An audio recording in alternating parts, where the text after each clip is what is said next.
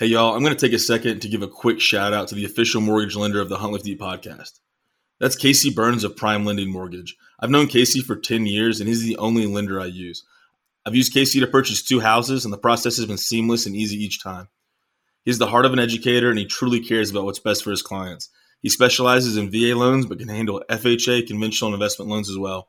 He's a true expert and specialist in his field, and there's no one I recommend more than Casey. You can contact Casey at casey.burns@primelending.com. Reach him by phone at 919-710-1864. You can also check out all his reviews at www.closewithcasey.com. Thanks, y'all. Hey, everybody. Welcome back to another episode of the Hunt Lift Eat podcast brought to you by Hunt Lift Eat Official. My name's Carter McKenzie, and we're back for part 2 of Mentors in the Outdoors under the Tentpoles, coined by our very own Jack Rasmussen, who we got back on the podcast this week. What's going on, Jack? Hey, glad to be here. I'm a little sore this week after the Hero Week workout, but I had to put my old man mentality and my Marine Corps recovering Marine here and just grunt through it, man. And just it's when it started to hurt, you just start thinking about the guys that they was named after, and you stop trying to be such a wuss. Yeah, 100%. I was doing it with a buddy and feeling sorry for myself during Holbrook, and around round 7, he was like, at least you're not being shot at. And I was like, yeah, good point. I'm going to stop feeling sorry for myself and suck it up. So yeah, that's good perspective, man. And coming at us from Nevada, we got Ian Corona. What's going on, Ian? Thanks for having me back. I had a wonderful time last time, and I too did the modified version of Hero Week. I tried to adapt it to my Alaska vacation, and so I didn't get killed as bad as everyone else, but I did try my very best to get killed. So I did what I could do, and I'm wrapping up some of it this week and doing a little bit more at the gym on my own. So, man, those are bruisers, all those workouts, huh? Yeah, they're smokers, man, and I don't know. I guess Luke, when he was picking them, was trying to pick some where it's like weights, and then more of a cardio day for recovery, and then weights. But ending with Holbrook and Tillman, that seems like a mistake, in my opinion. I don't know, Jack. Before we got on, you were saying those hurt you too. Oh yeah, my legs. I get up in the morning and I could. It's bad enough being 55 and feeling like Rice Krispies when you're making the snap, crackle, and pop, and then with the added benefit of my legs not being elastic now, and those rubber bands being tight from all the deadlifts. Yeah, it was crushing. Those are just bruisers, man. And like you said, Jack, you hear every single joint and every single pop and crackle that those old guys get a hold of, and it's pretty wild. But you said you tried to do them on your trip to Alaska, Ian, and the pictures you posted, it looked like an awesome trip. What a great time to go to Alaska. But that's the cool thing about Hero Week, is that it's like very scalable, and the objective is to complete it on your own, and to honor the memory and the service of the folks that each workout represents, not necessarily do it as strictly or as prescribed for each one. Because I dropped the weight for Tillman and Holbrooks for the thrusters. I did it at 95 pounds instead of 115. It's not worth hurting yourself over, but that's the cool thing about all of these workouts, is that they're scalable and doable, and hopefully everybody could see that as well. Yeah, I took Derek's advice on the Murph and broke it into like 20 sections. I did a laps around the top deck of the cruise ship, and then went to the gym. And man, me and pull-ups just don't get along so well. It's a gravity thing. Yeah, pull-ups are the worst, man. Pull-ups are the worst. And these workouts had a lot of pull-ups. Yeah, I suffer from the gravity problem too. Gravity is caught up to me. The older I get, the more of it affects me. Talking from, this kind of goes into what we were talking about last time, and maybe what we'll talk about tonight, but you mentioned the Rice Krispie syndrome, Jack. What does kind of y'all's recovery process look like, especially during such a week like Hero Week, where the volume is so heavy and so massive?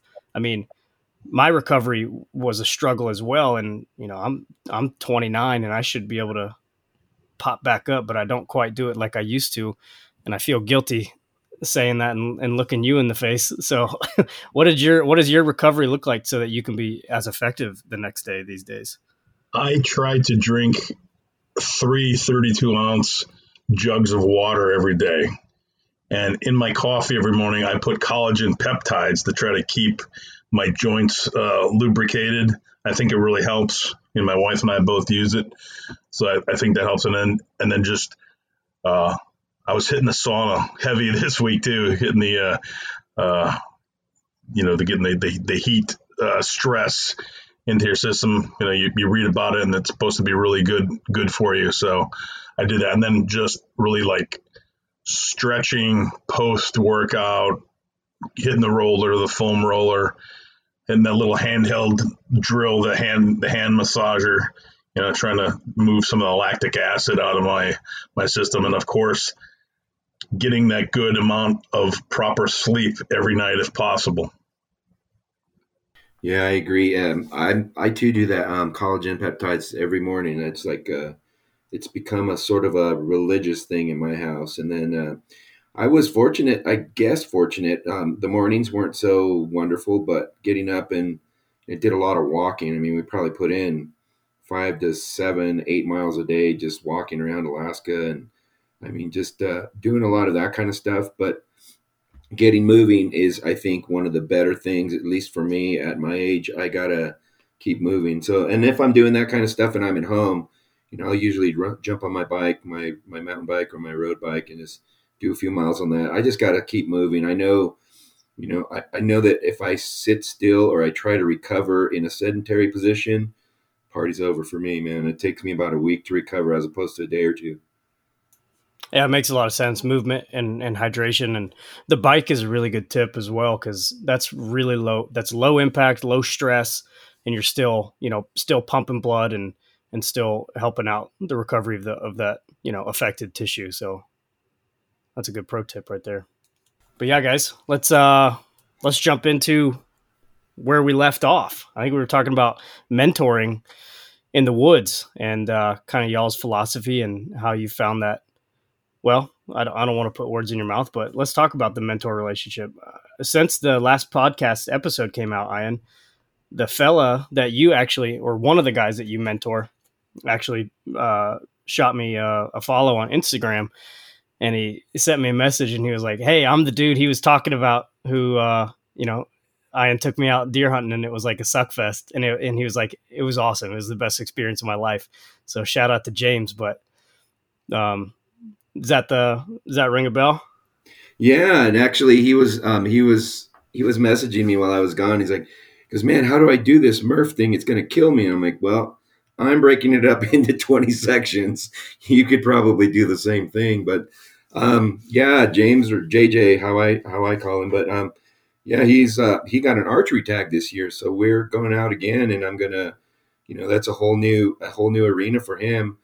And so we got a pretty rugged area that we're going into. So probably 3 weeks to a month, we're going to go out and do some scouting, probably pack into where we're going to hunt, and then kind of figure out things from there. But yeah, he's all in, and that's really, I'm super impressed by him. And I think, when we talk about being the mentor, and I know last time we talked about, making it a positive experience for these guys, it does suck. And I think we embrace the suck, to kind of quote Cameron Haynes in his book. We embrace the suck.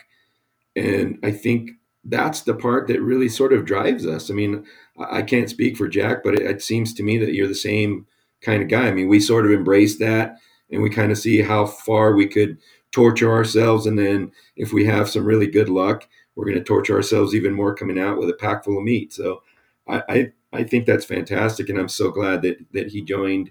I think he joined the challenge, and, my girlfriend joined the challenge. And so, it's just all about, I think Jack is a great example, and I hope that I'm the same way. People kind of hang out with us. They see us do our thing. And I'm not like, I'm not preaching the gospel of hunting or outdoors, but I just do my thing. And I think people see that, and I think people see us enjoy it. People see us, staying in pretty good shape and being able to handle those suck times. And I think they want to see what that's all about. And if we give them a positive experience, I think that points us in the positive direction of mentoring. Yes, I was before we came on. We were talking, and I was cleaning out the garage for my wife this weekend, and I found some old work stuff, and we had I found some thank you notes from 3 of the interns that we had, and they were reciting back to me some of the lessons that I had passed on to them. One of them is fair. And I always told my kids, fair is a place where you eat cotton candy and watch small-handed carny folk. And so they read that back to me. And then luck. Luck is where preparation and hard work meet opportunity. So I know you said luck, Ian, but I know you're a hard worker and a preparer, and your luck comes because you prepare, and then when opportunity arises, you're set, you're ready to go. So that's one of the other things that I had passed on to those interns. And then I always used to say, nothing sucks like success. And people go, wait, that doesn't sound right. I'm like, you learn way much more from failure than you ever will from always doing something, getting it right the first time. There'll be an indelible mark left on you. There's all these little scars that are left on your brain from fouling something up. So I always say nothing sucks like success. So when we're training and you make mistakes, this is the place to make those mistakes. It's just like when we're out there hunting or scouting. You don't play the wind correctly. You'll quickly learn that mistake as you see something run off. So it was kind of a really engaging weekend for me by finding those thank you notes, and it was kind of timely for coming back on to the podcast to talk about mentoring someone. Now this was in law enforcement, but those little rules that I have that can be used anywhere. Yeah, it all translates, right? It sure does. It sure does. Especially fair. Yeah. If everything was fair, I'd be 6'5" and have a head full of hair instead of being bald, right? I couldn't agree with you more about the luck part of that. I mean, we call it luck, but I guess, in this group of guys, in this whole organization, I think, you make your luck, right? You prepare and you overwork, and if you're going to do 100 miles of hiking and a hunting trip, you better be training at 300-400 miles worth. And, if you're going to carry a 50-pound pack, you better train with a 70-pound pack. And so you're absolutely right, Jack. We make our luck, and the harder we work, it's funny, and I'm not a fan of his, but the rapper Pitbull, it says the funny is all these people telling me from my home that how lucky I am. And he's like, yeah, isn't that weird? The harder I work, the luckier I get. And so I totally believe that. I think that you're absolutely on to something there, Jack. And I firmly believe that. There's been times when I've gone hunting and outdoors just completely out of shape, and I had no business being out there. And those are the times, like you said, the hard part, that's in my mind at the time, it wasn't fair, but it was fair because I screwed myself by not training properly and not getting out there and getting ready. So, kind of to the conversation we had last time is, if we continually train and prepare all year long, when we get out there in the suck, it's just going to be that much better. And we're going to make our own luck, and our opportunity is just going to be that much better. I mean, when you can get yourself back to a place where nobody else can be, I mean, if you're a hunter, that's where you want to be. And so, the harder the suck, the better it is, I think. So I think you're absolutely right, Jack. And I think you said it last time we're on, and I know Cam Haynes says it, that hunt can't be the hardest day that you've ever had. The training up to the point, you should have a harder training day than you ever have a hunting day. Yeah, absolutely. And those are the conversations that have to be had when you're applying that in a mentor sphere, right? There's so many things that we as hunters can't control that are happening throughout the hunt, right? wind shifts and thermals and things like that have some predictability, but weather and wind shifting and just animals being animals, there's so much that can't be controlled. So the preparation has to be that, right? The luck has to be that, trying to control what you can control. And in a mentor role, explaining all that nuance to somebody new is certainly a challenge, but it's incredibly rewarding too. No, I fully believe that, and that's so well said. I think, and then going the opposite direction from my buddy James, there's another guy that I've, helped him hunt. And, his thing is watching YouTube and checking all this. And, he's a big fan of Cam Haines, and, he's gone out, and none of what he visualizes is actually working his way towards that accomplishment. So, we've had a lot of, and that's really, I guess, that's when as a mentor, you really sort of earn your pay, so to keep, is, kind of turning that mindset around, showing them that, the harder we work, the better success we're going to have, and the harder you work before we get out there, and scout your maps and scout, live if you can, and, learn the territory, and all of those pieces combined. Those are the nuances you're probably talking about. And those things you can't see on YouTube, and you can't see, can't Google it and say, this is how I'm going to hunt. Perfect example when we were talking about JJ, the guy that we were talking about earlier, we put on a stock, like a 4-hour stock on this couple of nice bucks, got over the ridge. I mean, it kicked our ass, and that sucked. It did suck. And one little snap of a twig and bam, they're gone. And there's 4 hours of your day gone, and you're just burned out. You're feeling down, you're feeling dejected. And it's just like, so then you got to bring yourself back from that. So I think that's where, I think Jack, you stated it so well last time, bringing those people back, bringing them, back under the tent poles, bringing them into a positive experience. I think that's where our work is cut out for us in being a mentor. Yeah, I'm going to be a mentee myself. I was exceptionally fortunate this year.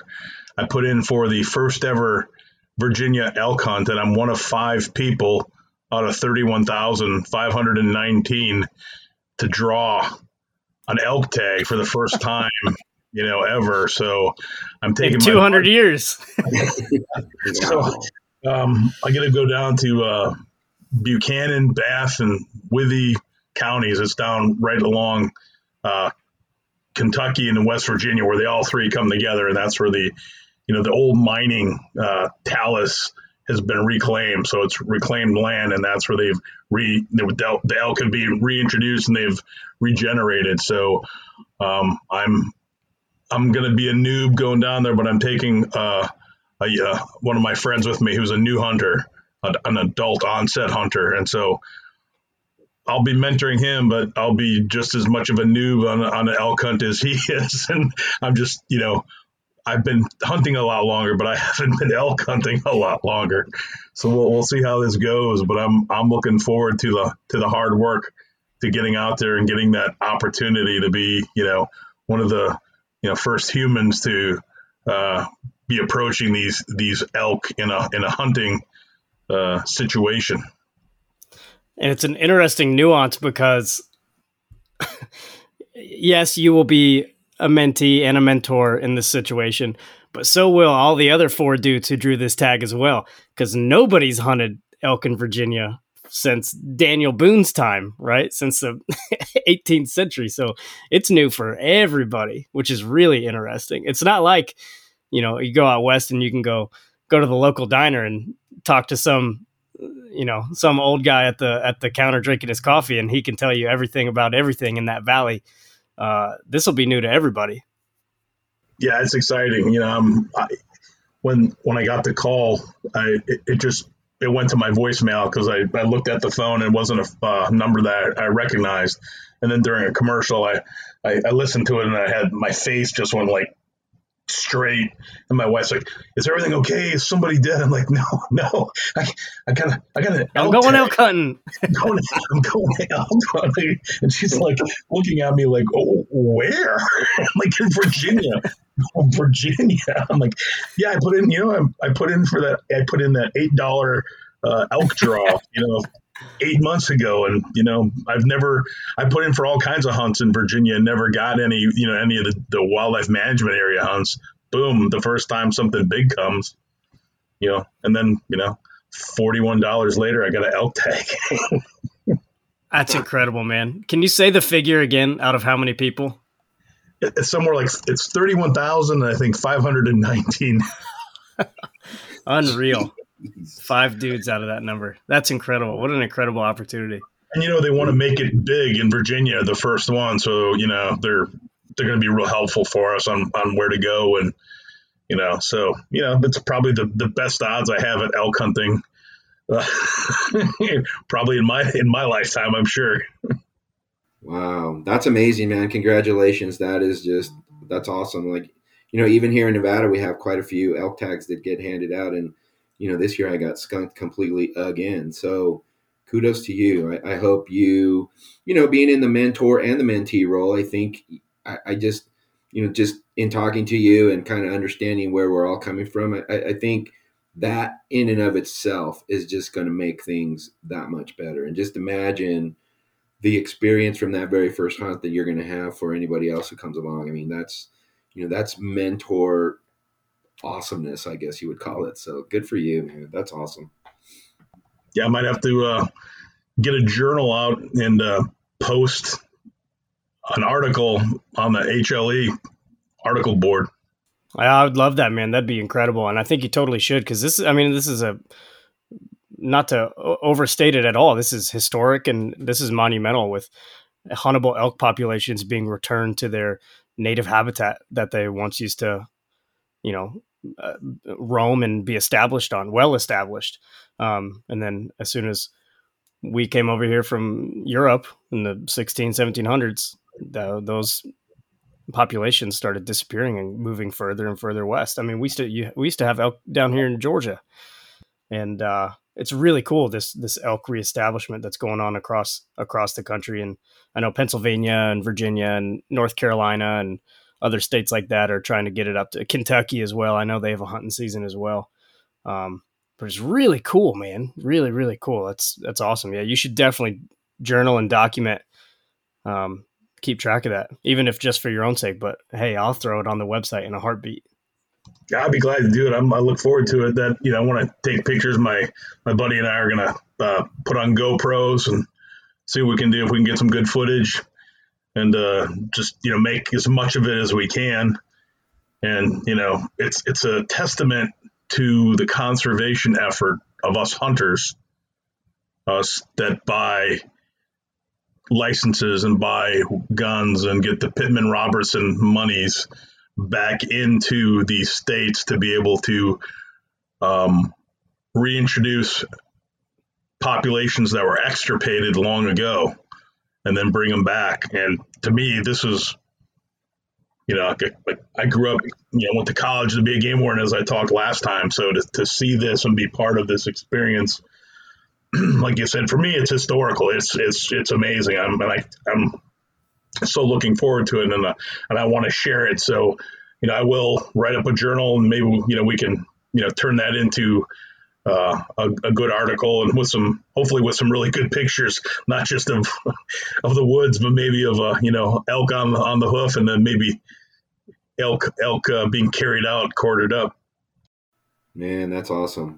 That is incredible. I've been on quite a few elk hunts, and that's one hunt that is just amazing, and if you are in the right place at the right time and you can start, cow calling and getting them to start calling back, it's just like this whole, I don't even know how to explain it. It's just like a feeling, I guess. You're just out there and everything is kind of reverberating off of you. And that's just awesome, man. Good for you. I think that's going to be awesome. So, you're going to have a wonderful time regardless of what happens. I'm sure of it.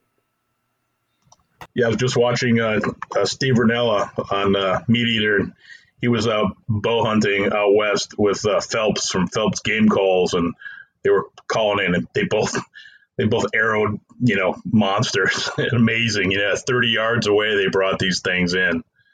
So it was, I was watching that just to try to put it all in like a perspective for me of just how amazing this is going to be. Even to if I can get one calling, or even if I can, get to see one that's got some antlers. Now, is it a bow tag or a rifle tag? That's rifle tag. I think you can use anything right now. It's the first hunt, so. Oh, I'd take a rifle, 100%. Mr. Jackson, Mr. Jack's taking his Kimber 308 that weighs 5.5 pounds. Yeah, don't limit yourself for sure. No, sir. Yeah. Right, man.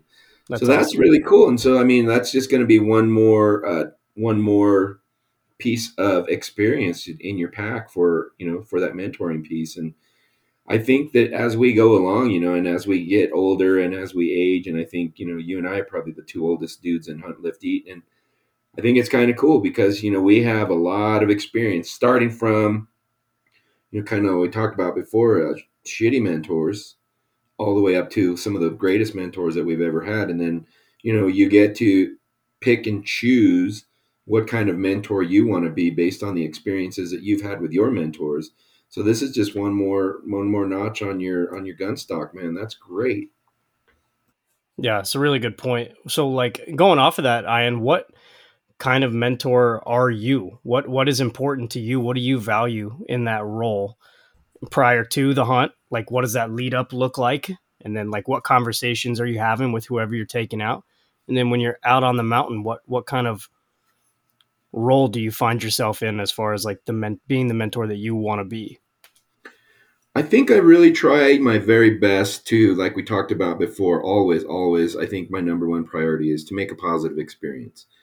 Sometimes people say, well, what's positive about a 100-pound pack on your back, hiking up, 13,000 feet of elevation gain for all day? It's like, well, if you want to be there, first of all, you're there for the same reasons that we're there. So then based on that, I want to be the person that's, hey, how's your pack doing? And, these are some adjustments we can make. And it just kind of, as you go along the way, not that you can take away the suck, but you can really sort of adjust it and remove it to a certain extent or make it less.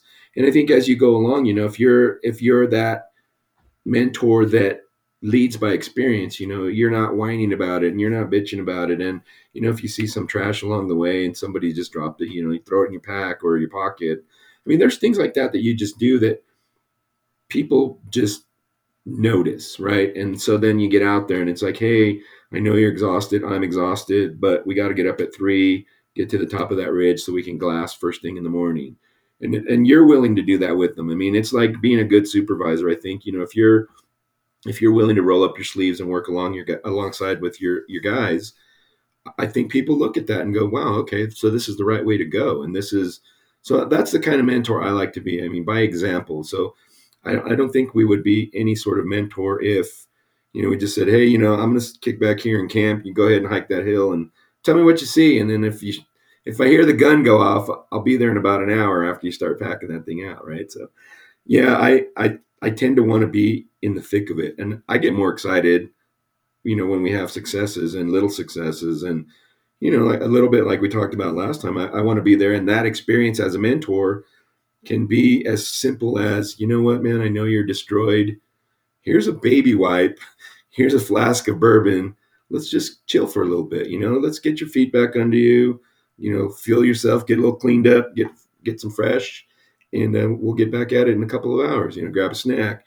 It's like, make it a good experience and be the guy that kind of leads them to that good experience. I think that's the mentor that I like to be, or I try to be. I love that. What about you, Jack? Where do you find yourself? I know you have a varied background as well with federal law enforcement and the Marine Corps. Where do you find yourself when you're in the mentor role? Well, to kind of follow on from where Ian said, is one of the last things he said was lead and leader. The base word in leadership is lead. That means you're taking the front. You're showing.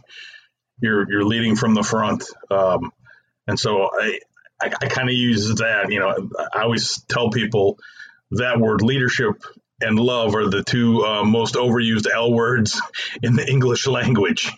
A lot of people talk about leadership, and they really mean management or supervision, not actually leading. And one thing I really took away from being a scout leader was most everything that scouts do uses the EDGE method, which is explain, demonstrate, guide, and then enable. So whenever you want a young boy or girl in the scouts to be able to complete a task, first you have to explain, then you're going to demonstrate it, then you're going to guide them. So that's kind of like hands-on with them. And then you've enabled them to do it on their own. So I really kind of like that methodology. I think that's one of the best things I learned from scouting. And each older scout has to use that methodology to teach a younger scout. And that's great mentorship early on. They don't really know that they're being a mentor, but they are. Everything from starting a fire, to setting up a wood cutting area, any of the things that the scouts, putting up a tent, here, let me show you how, this is what we do to set up a tent, lay the stuff out like this. Okay, I'm going to, show you how to do it. I'm going to help you do it. And then I want you to do it. So that's the kind of way I look at mentorship. I want people to actually fail when they're doing it after we've gone through it all, because like I said, you learn more from doing it the wrong way, because like I said, you leave that indelible mark on, okay, yeah, that didn't work so good. The first time you have a Tentpole smack you in the forehead, when you're trying to jam it in and you get those rubber insides, and you get that aluminum Tentpole smack you right in the nose. Yeah, you won't do that again. So that's kind of the way I like it. I like to be able to show them, and get them to the point that they're enabled, but then let them go on their own and then make those small mistakes that they can recover from. That's not, like we said, we don't want them to have a bad time, but you want them to be able to do it on their own. So that's kind of my methodology. I love that. I've never heard that acronym before. And that's just thinking through you explaining that. That's exactly how I teach in the classroom. And that's exactly how I coach my sports, whether it's, teaching sophomores how to write a good thesis for a paper, explain what is the purpose of a thesis. All right, now watch me do one. Let's look at this prompt. I'll do one, right? And then show them the parts of it and then have them do it. I coach a lot of sports year round, and for cross country, I run with my kids. For swim team, I swim with my kids. Like today, demonstrating new strokes, like for these little 6-year-old kids. I'm in the water with them, showing them how to do it. And then, I had 2 kids out of the water today, taking their arms and swinging them around, showing them how to do butterfly correctly, guiding them, I guess. So that's really cool. I like that acronym. I like that acronym a lot. And it's really important because one of my weaknesses, I think, when I've been in the mentor role is, like, say it's getting dark and you're back at camp and there's a lot that has to happen to get dinner going, to get whatever, whether you're setting up a tent when you're getting in late or whatever, when you're getting back to camp and everybody's tired and the last thing you want to do is camp chores. Sometimes I tend to find myself just trying to do it all real quick because I know how to do it. And it's important to take a step back and let, whoever you're mentoring or the new guy or gal do it, even though it may be slower or they may not know how to do it. And take a step back and kind of let them do it and have the small failures like you're talking about, because that's, one of the best ways to learn, right? Yeah, we were at a mountain man camp with the boys, and I told them, I said, gentlemen, look at me. I haven't missed too many meals in my life. When I haven't been happy about it. We have to cook our own food. So that means we have to make a fire every morning. I'm an early riser. I'm not going to be making the fire every day because that's cheating. Like you were saying, a lot of times you feel like I can do it quicker, more efficiently, more effectively. And I explained to them, you need to shave, these little, you have to whittle some shaving so you can start that fire with that kindling every night and put it under your sleeping bag so it dries out. And I said, we have a tarp over there. I want you to put the bigger piece of wood underneath the tarp, the dry wood that you find so it doesn't get wet. And I'm like, every morning after we're done with the bacon grease, I want you to mop it up with a paper towel and then put that in a plastic bag and then put it up in the bear sack and lift it up, because that will start a fire quickly too. So I said, there, I've explained it. I'll demonstrate it. I'll help guide you the first day, and hopefully you're now enabled for the next 6 days, because Mr. Jack wants to eat. Yeah, that is exactly right. I couldn't have said it better myself. And it is, and I think you're right, Carter. I think, because we have the experience, we tend to want to just get it done and get things done. And, especially if you've been humping it all day and it's just, maybe the weather comes in, or, you would be better off getting it done quickly. But then you got to, excuse me, you got to think that that's not going to help the person that you're guiding or leading. So you really do have to kind of slow yourself down and really kind of figure that out. Next thing you know, they're on it. And, by demonstrating and guiding them, I think they take the lead themselves. And I think that's a wonderful handoff to see that. And once they do, those small victories I appreciate other people being successful and accomplishing something more so than I do now with regards to hunting. I get more hyped for somebody I'm hunting with than myself. For example, we were in Wyoming this past October hunting mule deer, and I'm new to hunting out west and new to hunting mule deer, but it was my third trip out there. And so I definitively remember when my mentor taught me how to spot mule deer in the foothills of the Bighorns. They blend in, they're like invisible. And as a dude from the East Coast, it took me probably 2 or 3 days, honestly, to get good at spotting them on hillsides, because everything, it was sagebrush and brown. I was like, there's not a single living thing out here. And then by day 2 or 3, they started popping up, and you look for the white butts, and you look for the tail flicker, and you look for the ear flicker. And then they start highlighting themselves on the hillsides. And it was so cool translating that to my buddy Cole, who's a fellow HLE team member as well. I got to take him on his first trip this year.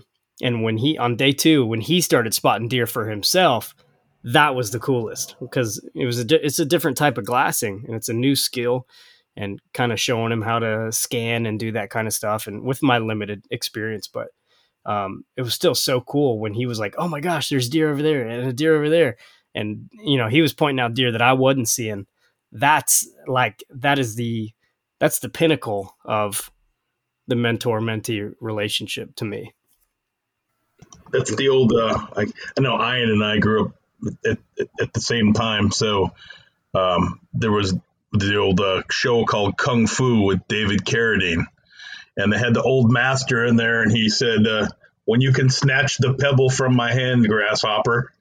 And so that's kind of how I look at it. When your trainee, when the person that you're trying to mentor snatches the pebble because they're quicker than you are, it's just like you said, your friend Cole was better at spotting the deer after a while.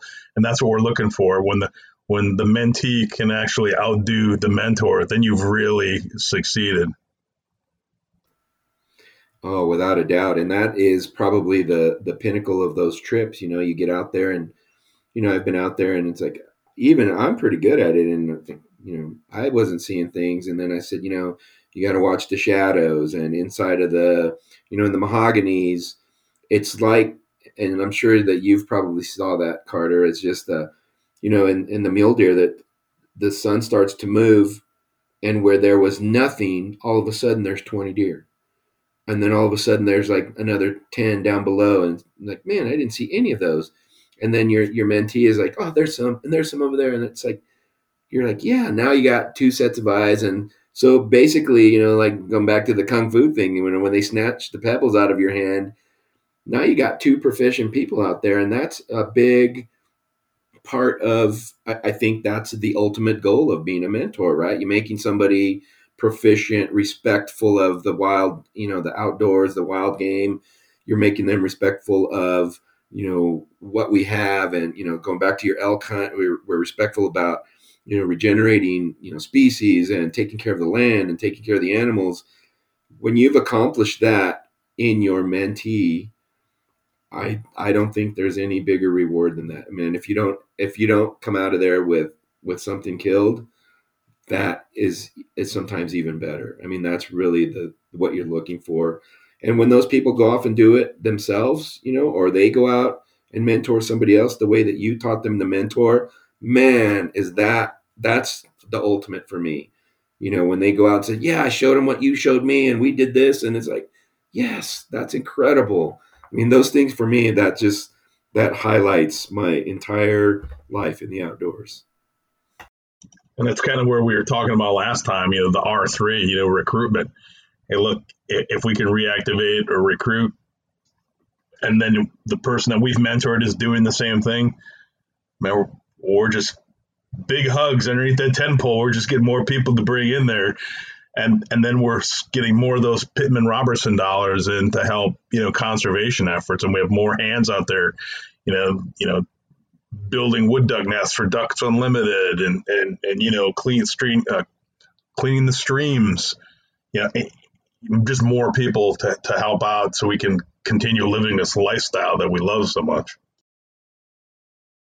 Oh yeah, I think without a doubt, Jack. That's to me that's one of the big highlights. I mean, I love hunting and I'll go out by myself, but I don't think there's anything as awesome as taking somebody who's new or a little bit more or a little bit less experience, and you bring them up to that level, and then they carry on.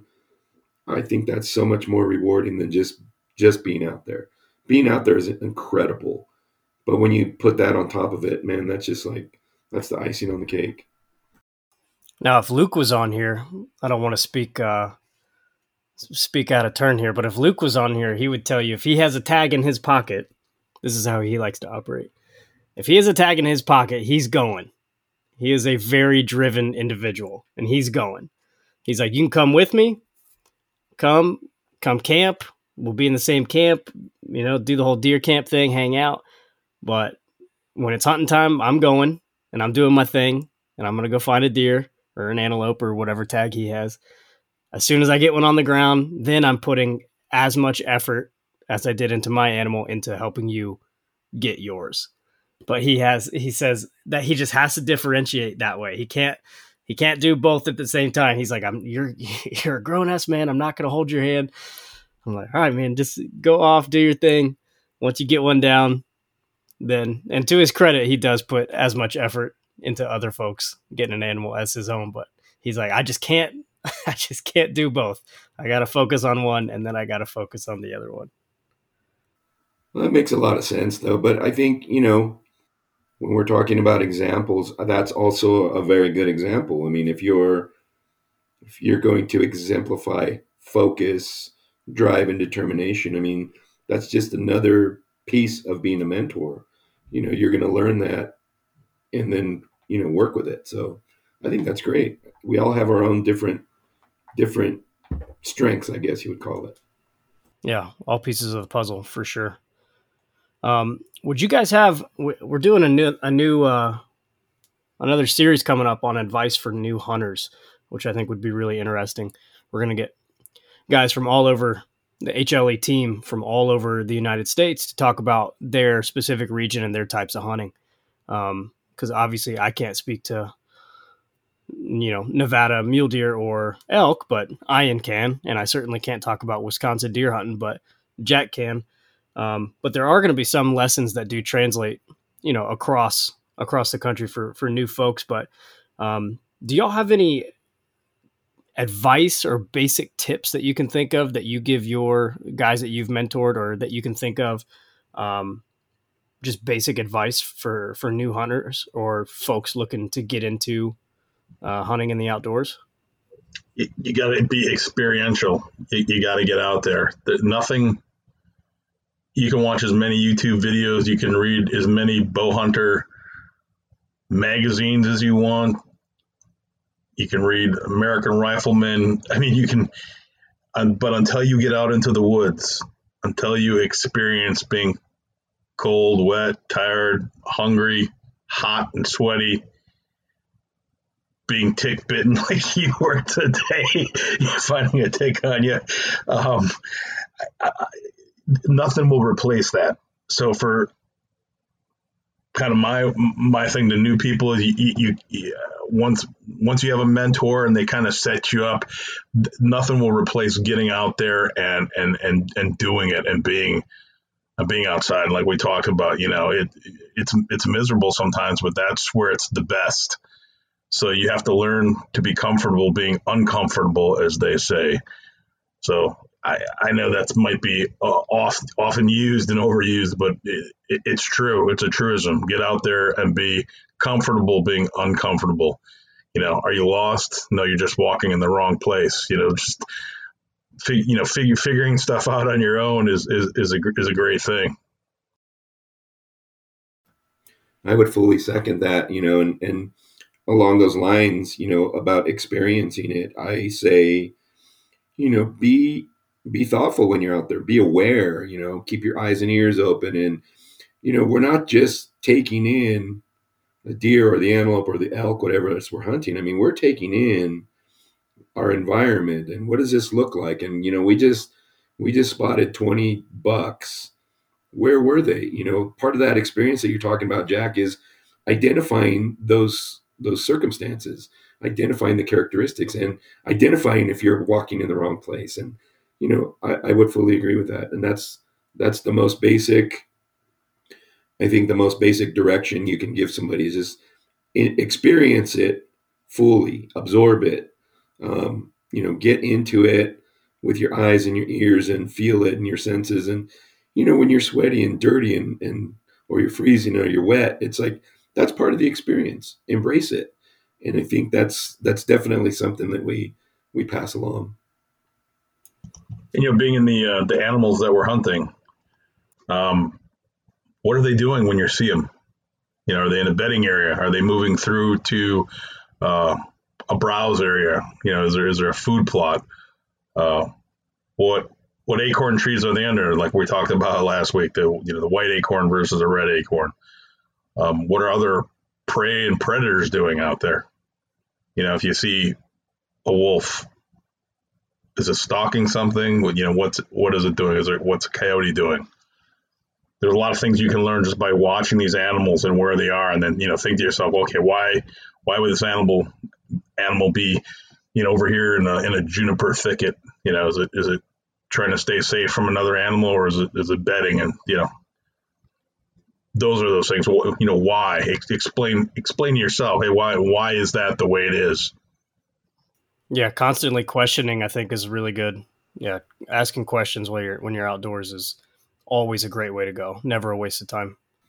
And I think you being a teacher, Carter, and I've been in the classroom before too. It's like, I mean, that stereotypical verse about there's no stupid questions except the one that goes unasked. And I think, man, ask questions. If you're out there with a guy that has experience, if there's something you don't know, you don't got to be that tough guy that's going to walk into a poison ivy or whatever because you don't know.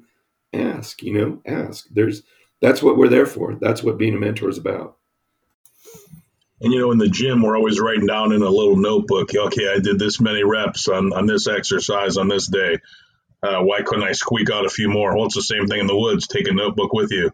Jot down notes on stuff that you see, questions that you had, what did you see out that day? You'd be amazed at some of the things that you can figure out. I mean, my folks used to watch birds come in, and they kept a bird calendar. And every year they could tell you within a couple days when the Baltimore Orioles were, going to be flying through, or a rose-breasted grosbeak, within a week. It was pretty amazing that my folks would be, oh, look at that. It's May. This bird should be coming through here pretty soon. Just by watching over time and keeping a calendar of when they spotted these things, they could tell you, experiential right there. No, I think you're fully right about that. And I think, immersing yourself in that experience, I think that's, as a mentor, I think if we can get the people that we're showing and the people that we're bringing out to immerse themselves in that whole experience, that the way that you're describing, Jack, I think we just make people love it the way that we do, and I think that's a form. In my opinion, I think that's how we honor the outdoors, right? That's how we honor the animals that we want, and that's how we honor the wilderness. And when we show it to somebody else, and we sort of bring them into it the way that's honorable to all of those pieces, I think that's when you become a pretty solid mentor, regardless of what you shoot, regardless of what you hunt. I think when you get your mentee to that place, I think you're pretty solid all the way around. Yeah, I went to school at the University of Wisconsin, Stevens Point. It was a big natural resource school. And one of the deans of the college, Christine Thomas, started a whole program called the BOW program, Becoming an Outdoor Woman. And it was all women mentoring other women to get them into the outdoors. And it was highly successful. And I think it even made a bit of a national run, trying to get more women, like we talked about, getting more people under the Tentpoles with us. And I was always very impressed by Dean Christine Thomas for being able to do that. And I think that's, she saw that there was an underrepresented population and, did something, to help that. Here in Virginia, along Burke Lake, they've made access points for those folks who have problems like getting out along to fish, and so they're wheelchair accessible. So if there's, if they have an issue, they have these nice ramps that go right over the water, so they can, cast in easy, and they can, move a wheelchair or some type of device to help them if they're on a walker to get into a point where they can go fishing. So those are some other things we might be able to do, is try to help more of those folks who have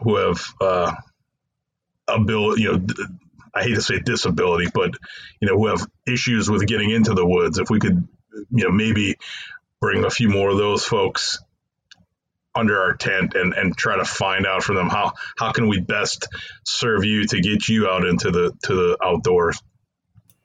Yeah, I think it's a noble question and a noble pursuit. And I think we're asking the right questions here. And, this shouldn't ever be an exclusive group. Although sometimes hunters can be our own worst enemy.